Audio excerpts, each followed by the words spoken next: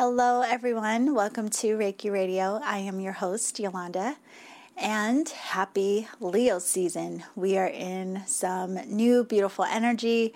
I don't know how you all are feeling, but from what I've heard and from what I experienced, July had a lot stirring up for people emotionally, mentally, a lot of considerations about what we want to do with our lives, new projects, new ideas, new directions, all of these things.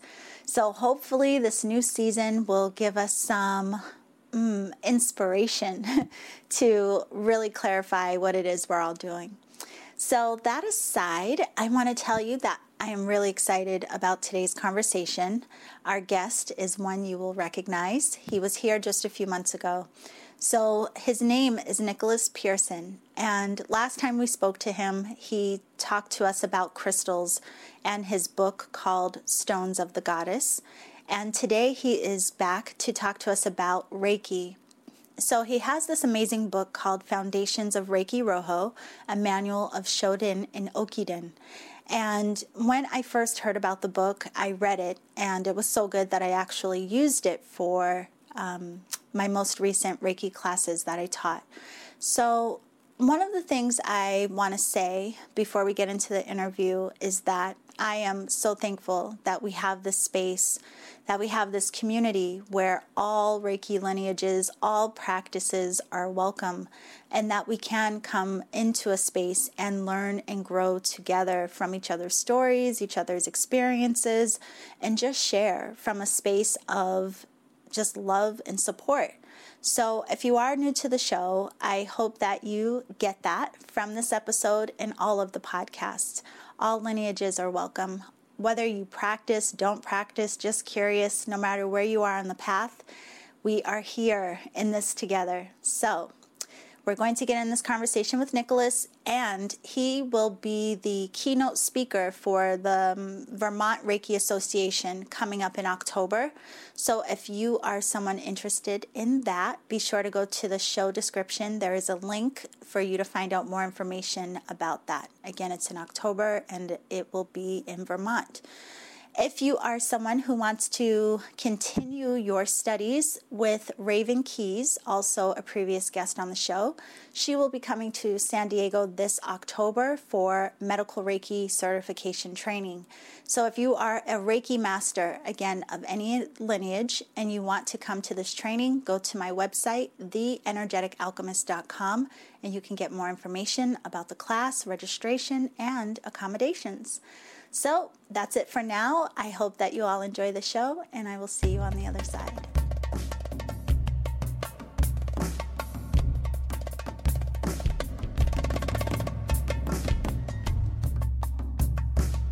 Okay, everyone. So welcome to this episode of Reiki Radio. I'm very excited that we have Nicholas Pearson back. So welcome back to the show, Nicholas.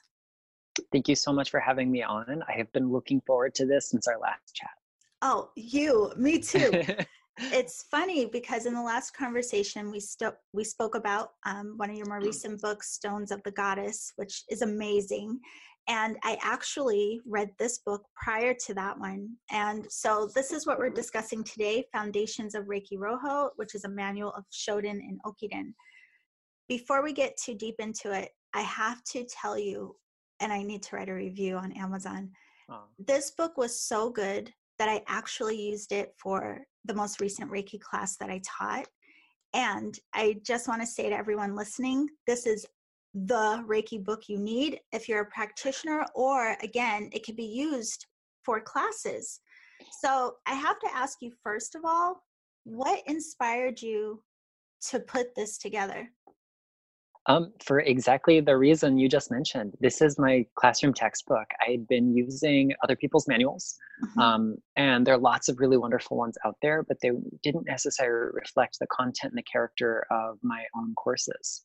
So the whole foundation of the book began with a little handout that I would give my students on Biosen.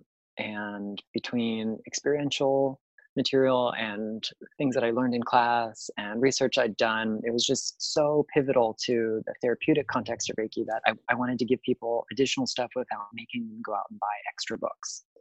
And then that gradually turned into more and more material, and the stack of papers got bigger, and it wasn't just about biosen anymore. So Right. it finally occurred to me that maybe I should kind of pull back from teaching for a moment and focus on putting together the textbook I wish I'd had when I learned Reiki, so I can use that to give other people that experience when they learn Reiki. Let me tell you why I loved it so much. And I thank you for writing this book and taking the time to put all of this beautiful material together, because just in reading it, I thought, like, what a feat that must have been to compile this beautiful body of work. And, for a lot of us, there are different lineages and teachings within Reiki, and I've studied Western and traditional. So to see what you've included in this book is just amazing. And that's why I think everyone should read it. So I wanted to back up a little bit Mhm. so that people who are practitioners or just curious about Reiki can be in on this conversation. So just starting with the word Reiki in of itself. You Yeah. have a beautiful definition and explaining the meaning of the word in the book. So could you share with us what Reiki means technically, but then also what it means to you? Sure. So, you know, if we just type the word Reiki into Google, the first definition we're probably going to see is universal life force or universal life energy or something along these lines. And I think that's a really nice way of encapsulating the ki in Reiki, but it doesn't really talk about the Rei. Mm. So, ki is something that is a part of everyday speech in Japan. And it's the same character that we use in Chinese to write the word chi, which is like prana or life force, but it also means breath and mind and the essence and our spirit. It can imply something related to our mood. And ki is such an everyday expression that they view there are many different kinds of ki. There's Ninki, the key of people, which we call popularity. There's Tenki, the key of the heavens. That's their word for weather. We have Genki, your original energy, which is health. So ki is not some nebulous concept that only the woo-woo people talk about. It's everyday life in Japan. So naturally, if there's so many different expressions, so many different characteristics that ki can embody, we've got different forms of it. And so Reiki in particular is what we use in our modality, Reiki Ryoho, which means Reiki healing method, Reiki healing art. And Lei is a little bit harder to peg down. It is something that is numinous, something miraculous, something mysterious. If we use a Japanese to English or even Chinese to English translator, we're going to get words like miraculous, mysterious, soul, ghost, a funerary pyre or coffin. You're going to see otherworldly spirits like elvish kind of things that would pop up. Something that is ancestral. It can also mean something intelligent or bright or effective. So Reiki is energy that is all of these things. It is a mysterious or miraculous energy. It is the energy of the soul or the spirit itself. It is universal because that kind of energy is present in all aspects of creation, the heavens, the earth, and everything in between. And it's effective because it works on that soul level, and also it's intelligent because it works on that soul level. So Lei is this really complex character, and when you look at the cover of the book, you see that character up here, and then the key at the bottom. But that top part is, this word in Japanese is made of three parts. The uppermost is the radical or the root. That means rain. So that uppermost line is the heavenly realms, the spiritual plane. And we have these little raindrops falling. And of course, we're not talking about literal rain. Mhm. This isn't a pictograph that's depicting something we can see.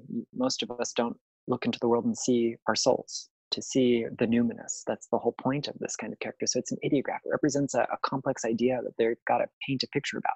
So we know it's something that comes from the uppermost area and it descends down. Now, those three boxes in the middle, one of those boxes traditionally is the word for mouth, guchi in Japanese. Together, it's often translated as being like a repetition of the mouth, like we're repeating or chanting something over and over again.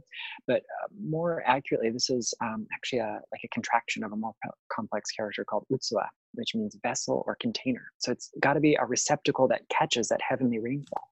Right. Poetically, this is our body. We are that vessel to receive that spiritual blessing that is our soul, that is spirit. And underneath, we have a more archaic term which in Japanese is really only used in one context today, in a compound word Niko. It's the mi in Niko. It's the female attendant at a Shinto shrine. But originally, the mi part of that was the Wu character of the Han dynasty in China, which means shaman. It's an intermediary, someone who moves on behalf of another person from this realm to the next to retrieve healing, to retrieve energy, information, and to sort of be that spiritual influence. So Reiki, therefore, is the energy that empowers us to be that same intermediary, to open ourselves up to become that empty vessel and receive the blessings from heaven. Now, can I tell you how beautiful that's one of the things I think I appreciated most after studying with two teachers that are more traditional. So one teacher we share, our Java Petter, and then also Franz, I also studied with him, and they both spoke of this. And I think that just exactly what you described, it changes for us, or it changed for me anyway, what Reiki is. I mean, outside of the standard definitions that we hear, and just even that taking away the control or the expectation that we're doing something and being that empty vessel. Absolutely. It's the art of doing nothing. Right. So I wanted to ask you as well, because again, in the book, you mentioned 4 teachers in the beginning. So I wanted to first have you share with everyone how you found Reiki, what drew you into this practice, and then even the benefit, if any, that you found in having multiple teachers. Yeah. My first teacher has since retired from teaching Reiki. She just got to that point in her life where that was the next chapter. Was Patricia Williams. She initiated me into a style of Reiki that is propagated by the International Center for Reiki Training. So it's that Usui Tibetan style. And she herself was half Japanese. Her mother's from Okinawa. So she had this context that I think a lot of available teachers in the West didn't have. And she'd read all the available books on Reiki and done whatever supplemental research she could do. And I remember, apart from just the devotion and love that she had for Reiki, the thing that stuck with me most is how much time we spent talking about the Gokai in that first class, probably an hour or so. And she said, most Western Reiki teachers might give you a little piece of paper that says, here are the 5 principles, use them, and that's it. But we really went into it. She taught us how to say them in Japanese. I already had this love of Japanese culture and language and spirituality, so it dovetailed perfectly. But she planted the seed in me that I wanted to unravel, and I wanted to understand. I wanted to really see where Reiki come from, and that's kind of what drove me to continue doing that work. In 2009, I received initiation into a Takata style lineage. And for those of you who are listening who may not know, Mrs. Takata was the most pivotal Reiki teacher in Reiki history, apart from the founder, of course, by bringing Reiki outside of Japan. And I went to Tokyo in Japan to receive initiation into this lineage because my life is a little backwards sometimes. And it was not a lot of in-depth training. She knew I was going to come back and finish my training with Patricia in the ensuing weeks. So it was a little bit more of a formality than anything. And then some years later, I got a chance to study Jikiden Reiki with all my local friends and colleagues here in Central Florida. Her name is Cindy Myers, and she's a Shihan with the Jikiden Reiki Kenkyukai. And I also studied with Frank Arjava Petter, who's the vice representative of the Jikiden Reiki Institute. And most recently, actually just last month, so this is post-publication, I also studied Komyo Reiki. So, I think the value of having more than one perspective is that we are multidimensional people. Reiki is a multidimensional tool.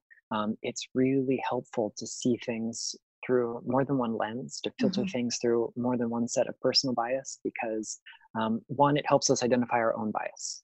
And 2, it helps us kind of take that out of the picture so we can see how things line up, broader spectrum.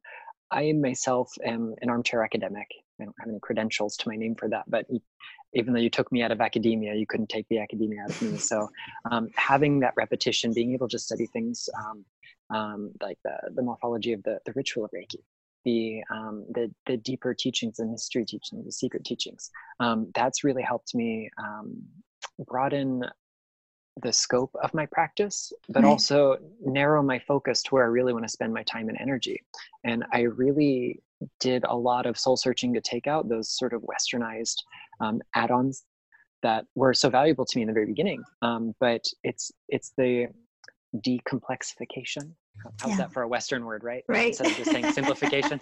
Um, it's not enough to just make it simpler. We have to take away the sort of synthetic complexity that Reiki has accrued in the West, because when Reiki was divorced from its parent culture in a time and a place when it was hard to be Japanese, other things kind of stood in place for the Japaneseness of the system. And after Takada Sensei passed away in 1980, a lot of people did a lot of searching to try to fill in gaps, and they did the very best they could with the tools they had, but we know better now. So a big part of my mission is helping unite Eastern and Western branches of Reiki, helping us reconcile how the form of practice may look different, but it is the same soul.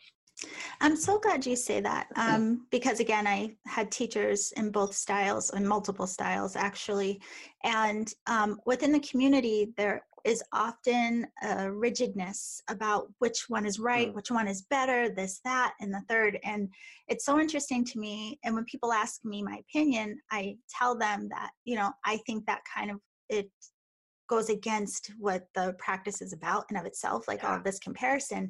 So, but it's nice to hear you say that one system that you learned, it served its purpose and you learned from that. And while you learned other things and may have made adaptions, it still all served its purpose for you. And that's a beautiful message. So I have to ask you though, because I thought it was great that you point that out in the book as well, that what was traditional was adapted by Takada for a Western audience. And I think a lot of that is even lost, or we don't consider that there were cultural differences, not just between the West and Japan, but also that time period versus modern day. So was that very important to you? Is that part of why you go so deep into the history and making sure we understand foundation? Absolutely. Context is king when it comes to something like this. It's not enough to just look at Japanese culture today. It's not enough to look at Japanese spirituality at large. We need to really understand where Reiki has come from, and therefore where it's taking us. We have to be looking through the light with the right filter. We know pretty definitively where Usui was raised, where he went to school, at least in his early life, what his religious affiliations were. There's a lot of things we can't fill in, but if we want to interpret things through a Mikyo, an esoteric Buddhist filter, outside of the context that he might have practiced, it's going to give us a different depiction of Reiki. If we want to use a different kind of linguistic interpretation of these terms, the Japanese language has simplified its writing system in the years since Usui was around and today. So, even modern day dictionaries can give us different meanings for the same characters, or write the characters in different ways that lose some of their linguistic and etymological associations. So getting to the heart of context is really important. And there's so many researchers out there who get a Japanese context, but it's not necessarily the context that Usui himself may have used. So I think the closer we get to that, the better it helps us understand the how and the why of what we do. It's not required that we practice the same form of Buddhism. It's not required that we engage in whatever other ascetic practices that he may or may not have done on that mountain. It's just helpful for us as human beings to understand another human being and that person's motivation if we kind of relate to his life in some way. Yeah, and you did a beautiful job with that. And I would recommend for anyone who is curious about the history or wants an updated version, because just as you show, people are continuing to learn about Usui's life and researching and digging and going to Japan and all of these things. So what you have in the book is a nice way for people to understand what's known so far. And I have to ask you about this because you kind of touched on it, the language, and how in some of the kanji and even modern or traditional languaging, some things have changed, just like what you mentioned with Reiki and the Rei having various translations, right? So this brings me to wanting to talk to you about the Gokai, which we sometimes call the precepts or the principles. I always say it's one of my favorite parts of the practice, right?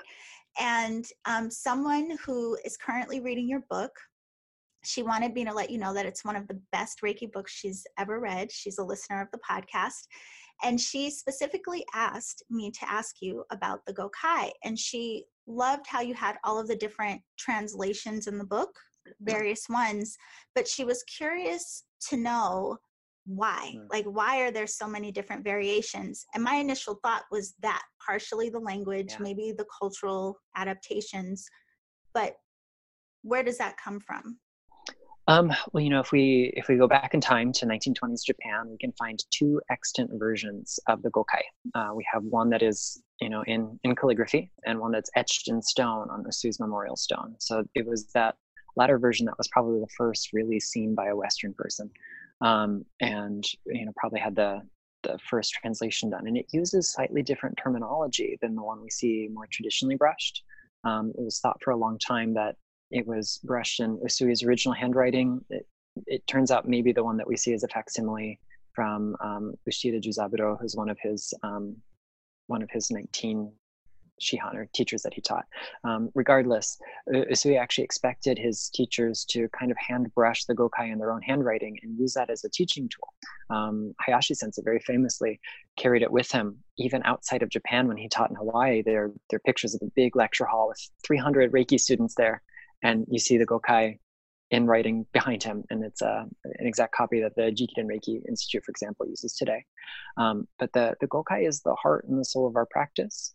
I think apart from these two Japanese versions that we see, we experience a multitude of different ways of writing it in English, because we have Takata Sensei propagating Reiki as an oral tradition most of her life. And the way she would present that may not be exactly the same for every audience. She's not just translating the precepts word for word grammatically from Japanese into English. She's also translating them culturally from, pre-war Japanese culture to, Middle America, and the rest of the world. So to do this really involves a reframing of the context, not just a translation word for word, but a transposition of things that are kind of understood in Japanese culture, things that might need to be spelled out for us. Like a really good example, she asks us to earn our living honestly and to respect our parents, our teachers, our elders, our friends, and to express gratitude. And she makes something that originally was just about being diligent in your work, encouraging wholeheartedness in your practice, whatever that might look like, and expressing gratitude. And she breaks it down to 3 principles instead of 2, because that idea of honoring, your in-group, your uchi, we would say in Japanese, is understood. Like that doesn't need to be written down anywhere in Japan, because it's as if that's part of your cellular memory. You are raised to just understand this. So she writes it out. And there's actually a document from the 1970s. There typed notes on a handwriter that Takata gave out to some of her classes in very small amount. And, there are the 5 principles in 6 lines, because she makes that extra line in there. And then from there, it's like a game of telephone. Her students weren't allowed to write things down, so they didn't let their students write things down. So things got translated from their perspective as well. So part of the reason I put so many in the book, and I actually cut it down significantly, I'm not a less is more kind of guy. I chose these because they often come from either historic generations of Reiki practitioners and teachers, people who knew Takata, or people who've written some pretty influential texts, but also because it shows us just how personal the precepts become. It's not just a set of instructions we're supposed to blindly follow, but it's something we internalize. And especially for speakers of languages other than Japanese, it may be really hard to make the Japanese principles personal. I tried really hard by breaking them down line by line in the book to help us really understand the ins and outs of what those characters mean. But at the end of the day, I think we get a lot of value out of just saying the principles in a way that is meaningful to us. Yes, no, it's absolutely true. And it's funny that that's the line that you pointed out when I think of Gyo and be diligent, all the different ways that it's Right. been translated. That was the one specifically that she was asking about. So I'm glad that you actually mentioned that. But listening to you speak right now, it also highlights for me that I think the beauty of this book, in a lot of ways, it does start to crack some of that rigidness that we have in the West with our judgment around the practice, but also giving that gift of tradition so that we do have more understanding of where things come from, but also like honoring and understanding that it does come from another time, another culture, and it has been passed down again and again. So do you see it? I feel like it kind of takes us out of so right, so wrong, and just Right. honoring and respecting where it comes from. Yeah, that's the name of the game here. I mean, our practices will never look like what Usui taught his first generation of students. Right. Enough time has gone by, and that was never written down. It was never documented. They didn't take detailed photographs. There was no, video recording done. So we just won't ever have the same practice. Yes. And there's a part of me that maybe mourns that. And there's another part of me that celebrates that, because, Reiki isn't about just Usui and his students in his era. Reiki is for us. Reiki is for the generations yet to come. Reiki is for the future. And it's going to not only help us evolve, but it will evolve with us.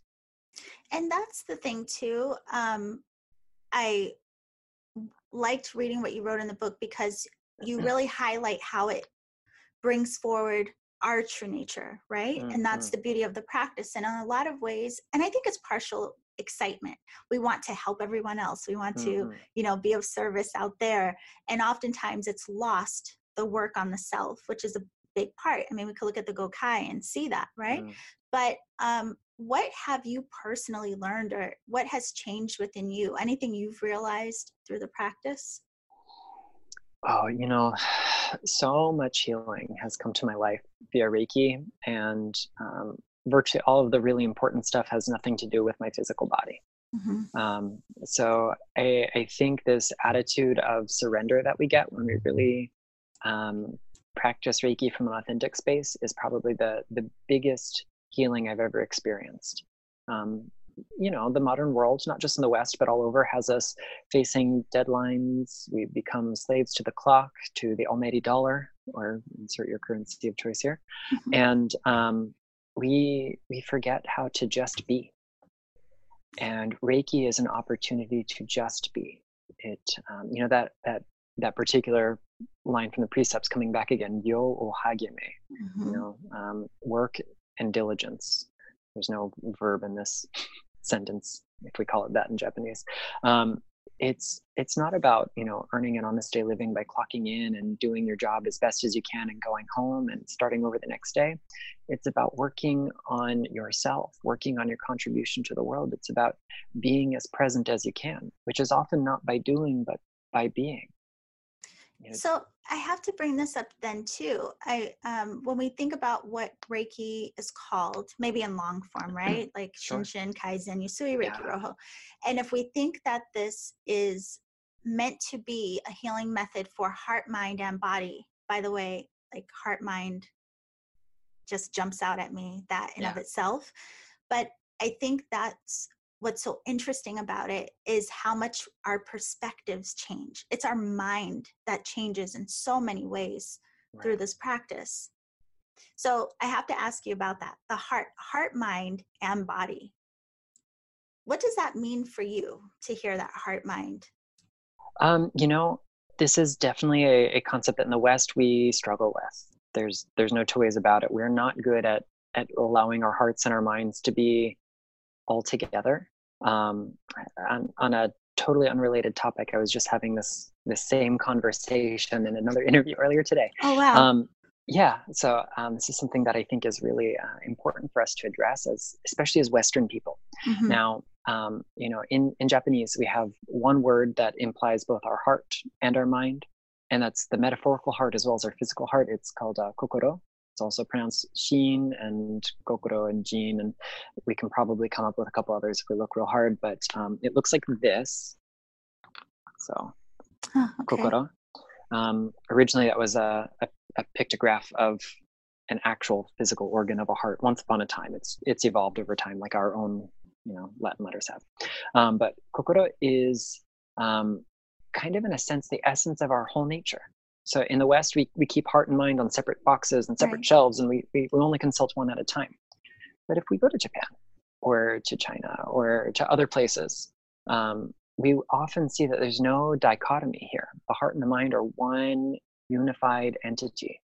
So, the blessing here is that when we're in a space where we put the heart-mind unity first and foremost, we have to unlearn the behaviors that separate the different pieces of ourselves. We learn to break down these walls, and we often do it with stillness.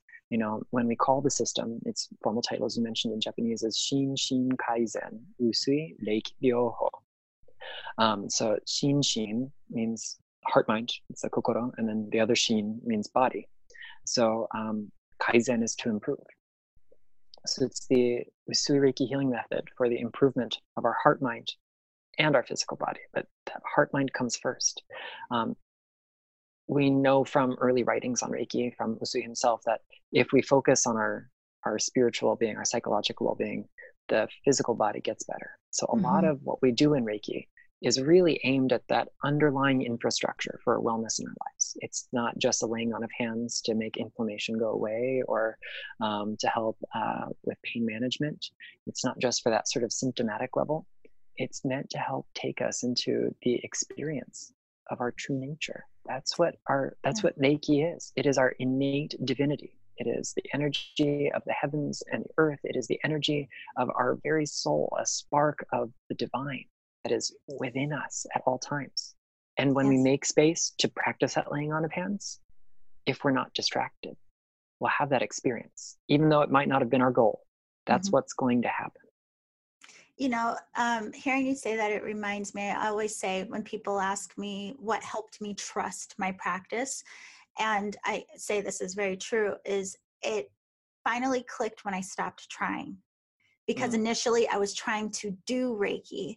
And I will never forget this one session. I was frustrated with not trusting and trying so hard. And I literally went in like, I don't care. Like, I just don't care. And I put my hands on the person, completely detached from the situation. And that's where I had the most amazing, beautiful experience. And that taught me really about being the empty vessel. I couldn't get in the way, which I was trying to do. Yeah. So I want to ask you about as well. I feel like we're doing like a crash course on this book because we only have you for a short period of time and there's just so much beautiful information. So I want to make sure to ask you all the things that people commonly ask about that you do address in the book.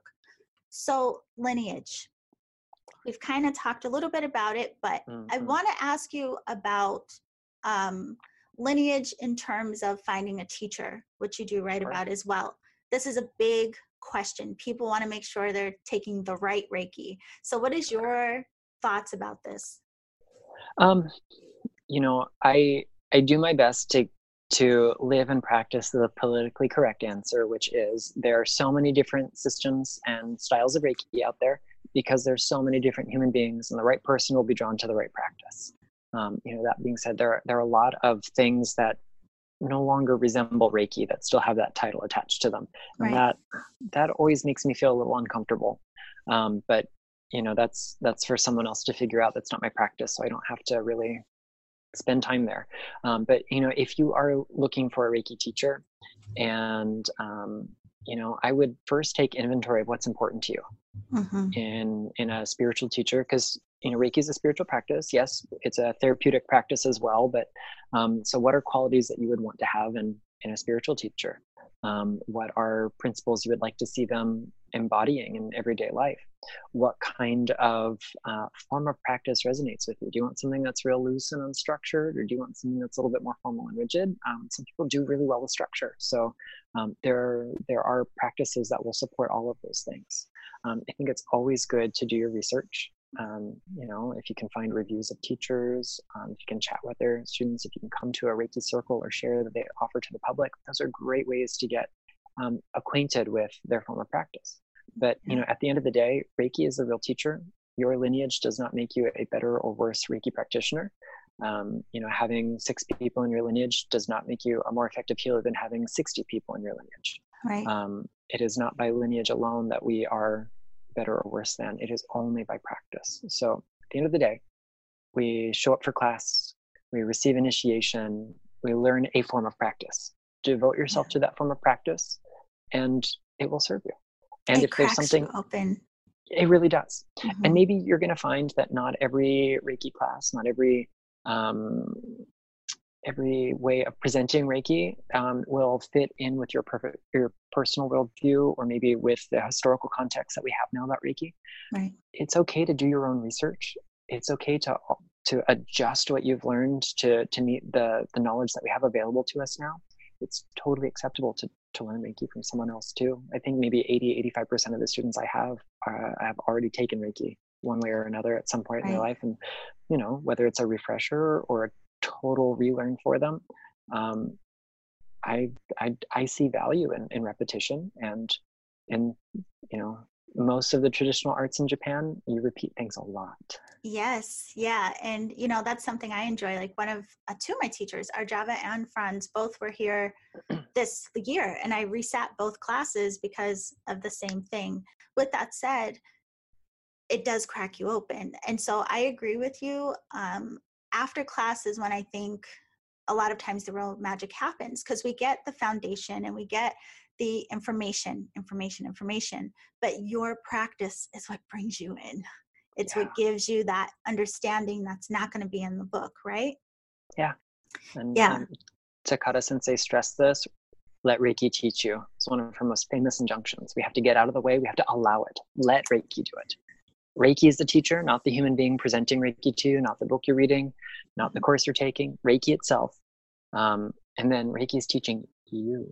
So the way it teaches you will be different than the way it teaches me, because it is through that personal, almost unspeakable relationship, that private, personal, Gnostic experience of Reiki. That's the real teacher. That's the magic.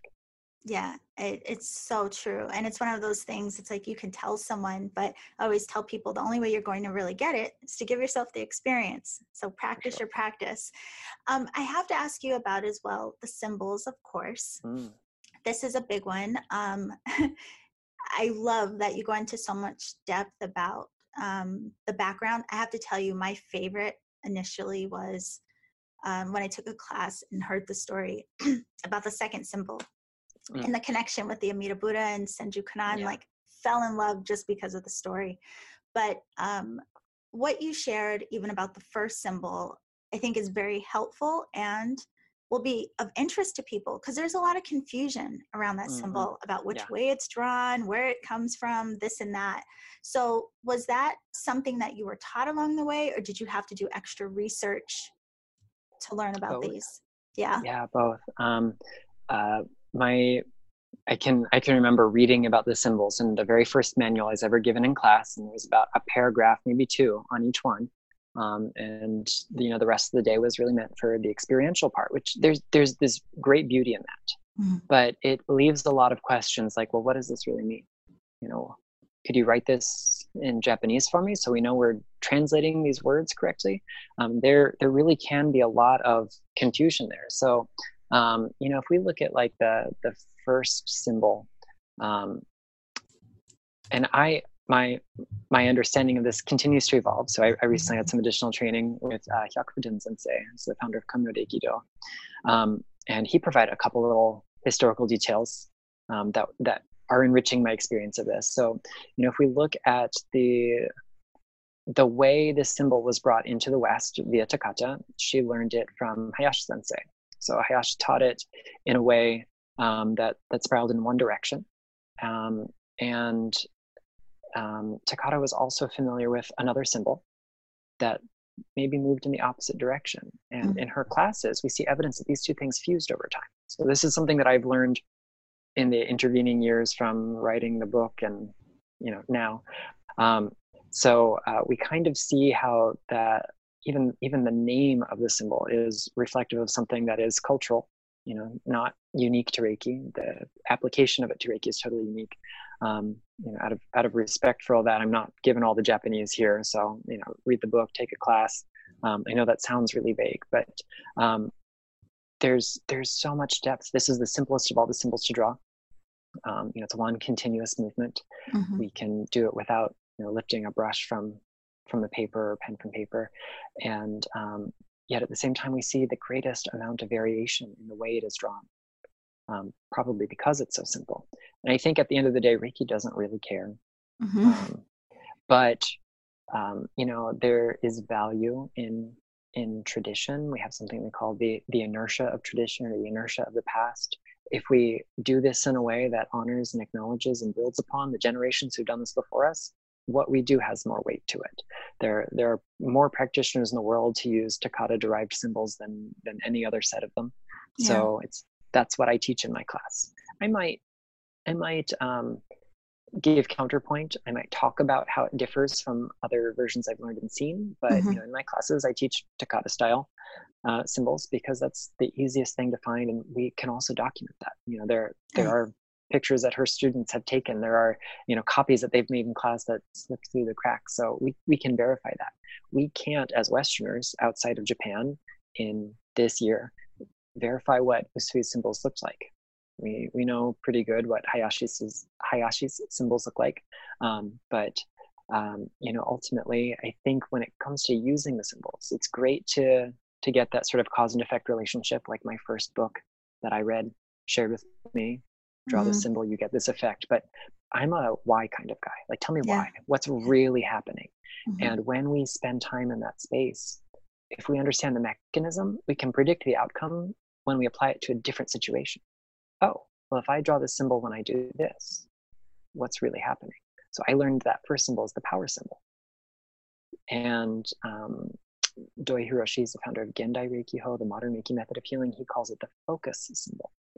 And I think the end result is the same. We experience when we draw this symbol more power, more energy where we draw it. Mm-hmm. But rather than making more energy flow through you into that spot, what we're really doing is kind of condensing that scattered focus of energy from the whole universe to this one spot. That spiraling shape of it is like a target.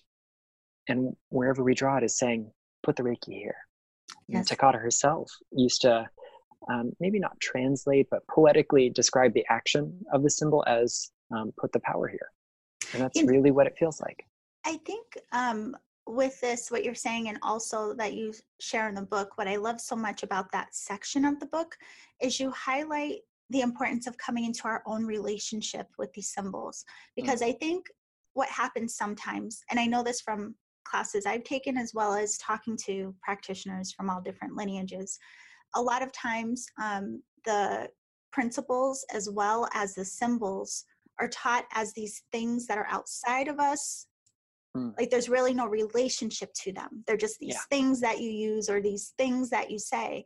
But the beauty of what you write about is that reminder that all of the tools still point back to you, and that you can come into relationship with these symbols. You have a relationship with the Gokai, all of these things. And I have to tell you, earlier this year, I did a challenge to people saying, sit with each of the symbols, like one a day, and notice your relationship to it. Meditate on it and journal, like what comes up for you in this experience. And with the first symbol specifically, I had an interesting experience because I did the challenge too, where it felt like a deep coming into myself, but then also like this. I experienced it as this guide of coming into your true nature. But then once you come in, harnessing that, connecting with that, deepening that relationship, and then spiraling back out as your expression. So it was like an in and an out, and in and an out, you know? But yeah, I think that is so beautiful that you do talk about the importance of relationship. Yeah, we sometimes forget that these external things are not really the end all and be all. This isn't simply a therapeutic tool that I apply to achieve a specific measured outcome. Right. These are catalysts for profound change. So we have to internalize it for that process to take place. Well, I don't want to go all over the place because, again, I mean, there's so much in this book. And I want to ask you a couple of personal questions really quickly, Sure. but I do want to highlight for people the reason I genuinely think this book is great for practitioners, teachers, anyone curious about Reiki is because you really do touch on all of these different aspects that are very foundational. And you do provide the research and the history and so much information that helps us to understand in a deeper way. And I think it gives us a different type of respect for it. Like even you talking about explaining like Kotodama and breaking Mhm. down the Gokai, no matter what lineage you've studied, whether you learned it or not, it's going to Mhm. be in this book and this will Right. help you with your practice. So genuinely get this book. And I'm going to put Oh, a thank link. you. I'm going to put a link for it in the show description. So I have to ask you though, um, you are a practitioner and a teacher. Is that right? Yeah. So what about the practice made you come to the space of like wanting to share? Why Reiki? Oh man. So I grew up with a pretty severe anxiety and panic disorder. And I tried so many different ways to manage that. I took the conventional allopathic medical route. I was seeing counselors and therapists. I was doing other things that you're supposed to do, Right. especially as a young person when you don't have all the wisdom yet. Um, and at the same time, I was using my holistic methods to manage things along the side. And there were a lot of really great tools. But the one that changed my life in no uncertain terms was Reiki. And I remember the first time when I started to feel that familiar rise of anxiety kind of burbling up from deep within me. I just placed my palms, heart, and right under my rib cage and my solar plexus, was like my favorite default place to give myself Reiki, specifically because of this experience. Mm-hmm. And it was like it was like taking a pot of boiling water, or just about to boil water, off of a hot stove, and the bubbles kind of receded, and it was just calm. Mm-hmm. And that experience of being able to do that with my bare hands without needing a particular gemstone, a flower essence, a homeopathic remedy, having to pop a pill, like I didn't need any of those things. It was within me. And I wanted other people to realize that they didn't need all those external tools as well. I mean, yes, we require the training. We've got the other tools in the toolbox of Reiki, but once you're handed over that box, you don't need anything else. Everything we need to practice the system of Reiki we receive in our first class. Everything Mm-hmm. else makes it easier. We don't require the symbols to do a good job of Reiki. We don't require the ability to pass on initiations to others. We don't require the ability to do the Gyoho, the self-development exercises. It's all right here. And that stillness we get from laying on of hands, maybe from reflecting on the Gokai, and that's it. So it affected my life so profoundly. I went from an average day was 15 or 20 anxiety attacks, panic attacks, Wow. to 5 or fewer a year for many years, Wow. which is a really significant decrease. It wasn't all Reiki, but Reiki was a big part of it. Right. Um, that's life changing. That was like I got control of my life for the first time ever, and it was just immense. So that's why I want to share that. I think that's something you said in the book, and I wrote it down because I thought it was so beautiful. I think you mentioned that's what Reiki was to you. It was something that helped you regain or gain control of your life. Yeah. Yeah. And it's the opposite of the way we try to control our lives in Western Mm-hmm. culture, which is grabbing things by the reins and forcing it to go the way you want. I'm going to power through this. It's it's control through surrender. It's the opposite of what we are instinctively trying to do. Right. Listening to you say that right now too, it reminds me, and I have to tell you this about the book. Another thing I appreciate is there was no bias.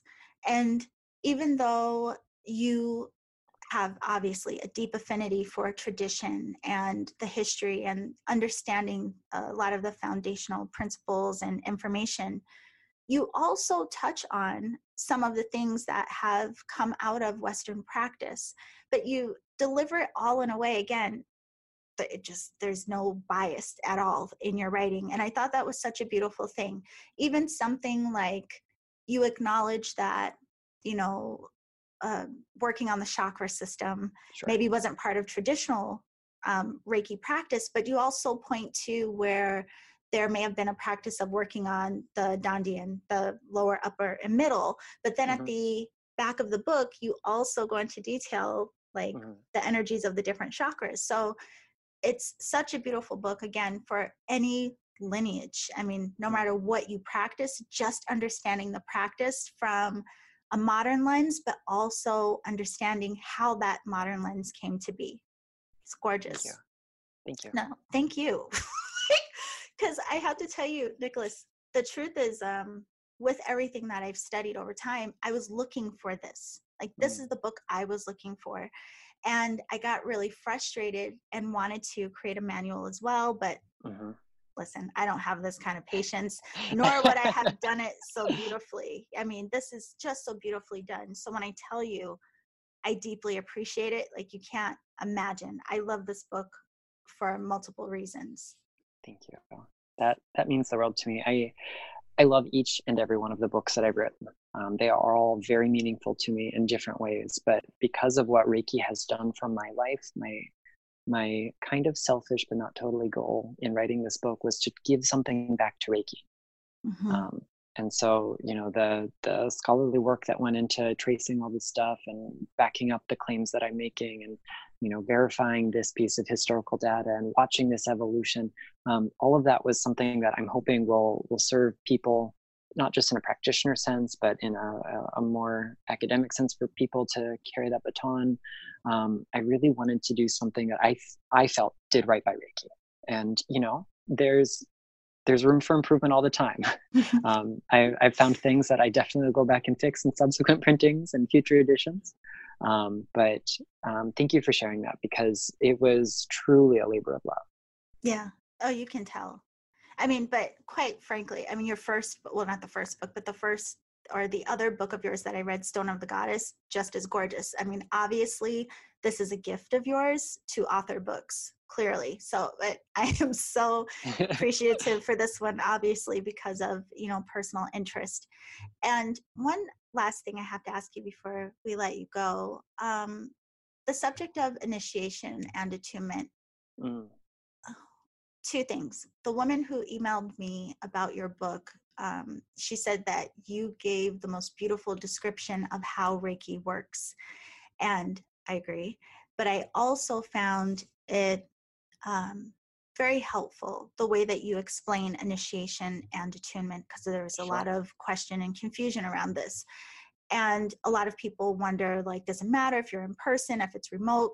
You address all of that, and it's beautifully done. But what stood out to me is in your describing the initiation or attunement process, you point to it being almost like this activation of what already exists within. Yeah. So could you just talk a little bit about that? Because oftentimes there's an idea that something is given to you that doesn't exist in you yet.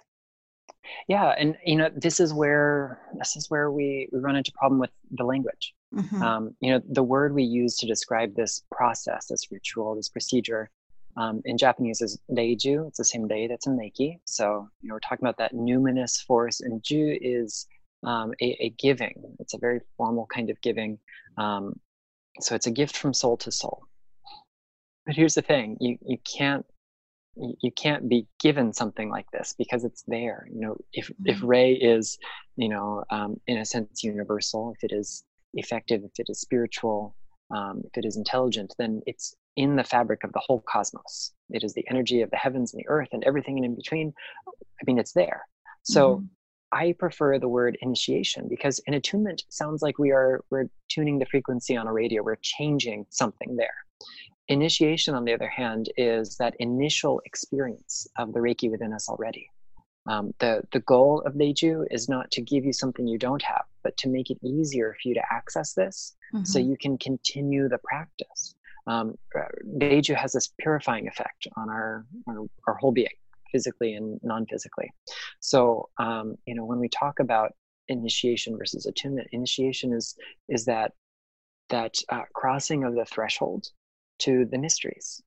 And the thing about the spiritual teachings of the world, the mystery traditions of the world, generally speaking, the biggest mysteries are things that we could put into words so simply that we take them for granted, or so profound there are no words to express them. And Reiki is both of those things at once. So that initiation is holy. It is sacred. It's what really sets it apart from other healing systems that are out there, or spiritual practices that are out there. I think it's a gift that we should respect accordingly. Takata was known to have practiced long distance initiation very small number of times under mostly very extraordinary circumstances, and it was not her norm. We don't know that she ever learned this from Hayashi Sensei. We don't know that he ever learned it from Usui Sensei. I mean, I would wager no. Takata did begin to innovate at some point, but her preference was definitely not to do it this way. And when asked, can we do it long distance? Well, you can, but you also can stick a fork in an electrical outlet, but it's not the best thing to do. Right. So there are better ways to go about it. So I really hope that for anyone who's kind of weighing those options, should I do this in person? Should I do this, long distance? I'm not going to discourage you from doing it long distance, but I do hope you'll also follow up with an in-person teacher. I'm not going to qualify one being more powerful or less powerful than the other, but I think it's a respect thing. We respect tradition, we respect Reiki by following certain guidelines, and they're there for a reason. It's a mysterious thing. It happens soul to soul. It doesn't happen screen to screen. And that's the thing too. I think you hit it. Just the simplicity of giving yourself the experience. If you're questioning, go and have the experience. And if you've done it remotely before, go have it done in person and just notice if there is a difference in the experience that you have. I do them only in person, but the same. I believe, yes, they can be done remotely, but for me personally, it's a sacred kind of, it's a whole exchange of, like love and togetherness and connection. And so I like to do it in person, but I always say, have the experience and make your own decision. Sure. One thing I wanted to ask you as well, because a big thing that has come up for me lately is talking about our experiences in practical ways. And I think it's so important now because in some circles, Reiki is considered still this woo-woo thing. But just like when you speak about how it helped you in your life, for me, I was brought to it to overcome anxiety and stress. I mean, you can't get any more practical than that, right? And I think it's important for all of us to start sharing how this work supports us, what we learn, what we experience in very practical ways so that it's understood that it's for all of us. It's not just for, people considered woo-woo, right? Right. Yeah. So I wanted to ask you that to end with this. For anyone who is curious about Reiki or anyone already practicing, do you have any suggestions for them or words of wisdom, or what would you say? I mean, Reiki is the real teacher. So if you're already a practitioner, keep doing the good work, show up, do the practice. If you feel like Reiki is not getting you far enough, do more Reiki. If life is too busy for Reiki, do Reiki anyway.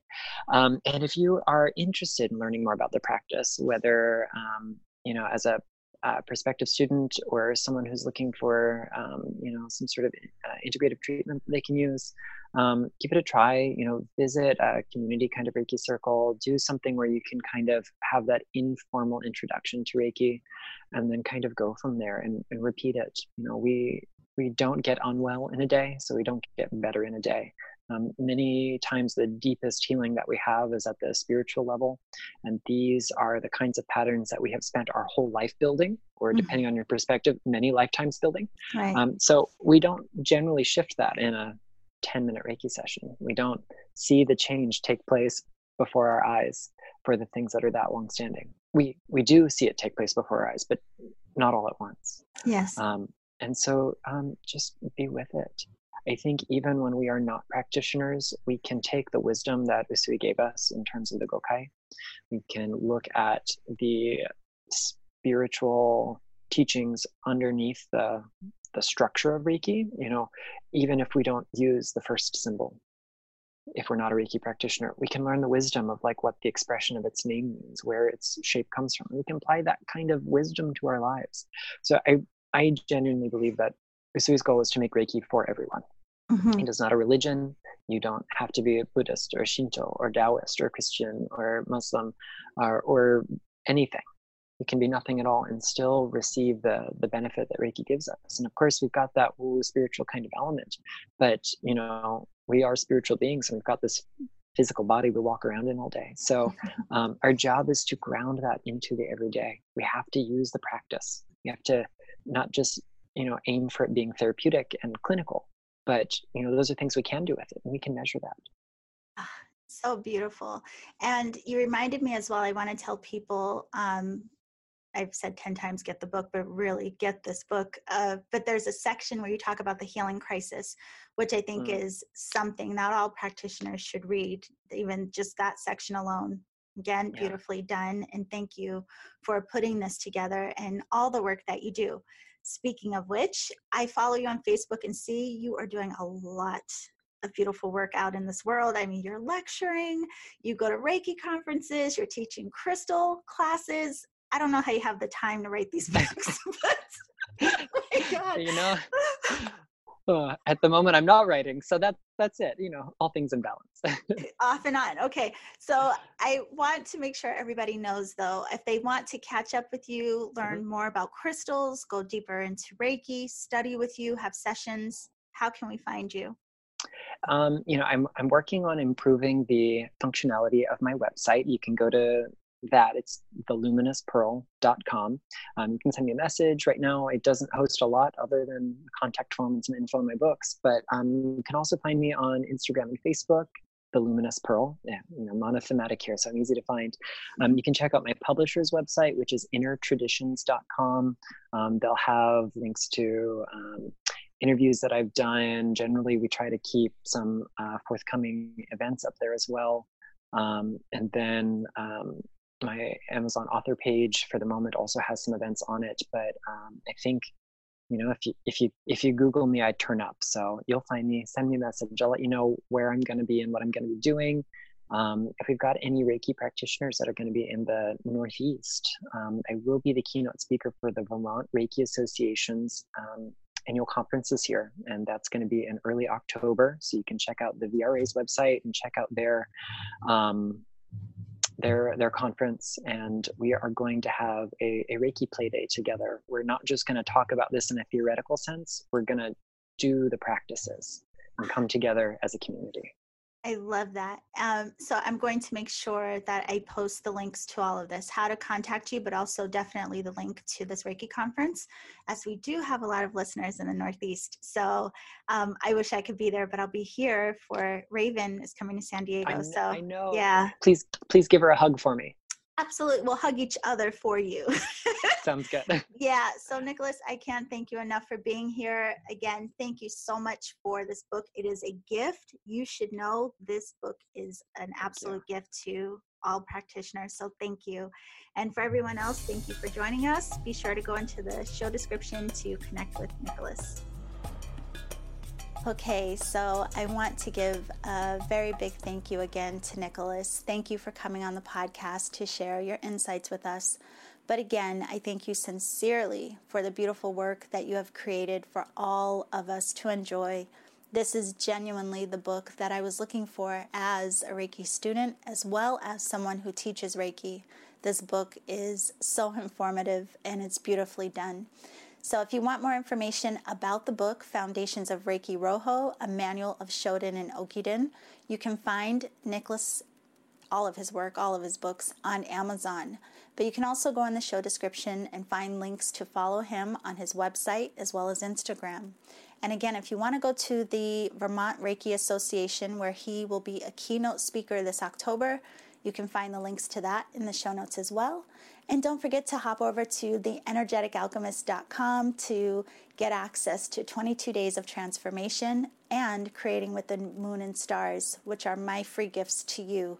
And you can also get information about Raven Key's Medical Reiki coming up in San Diego this October. So that is all for today. We have some other great shows coming up for you pretty soon. Thank you so much for being here. And remember to always journey in love.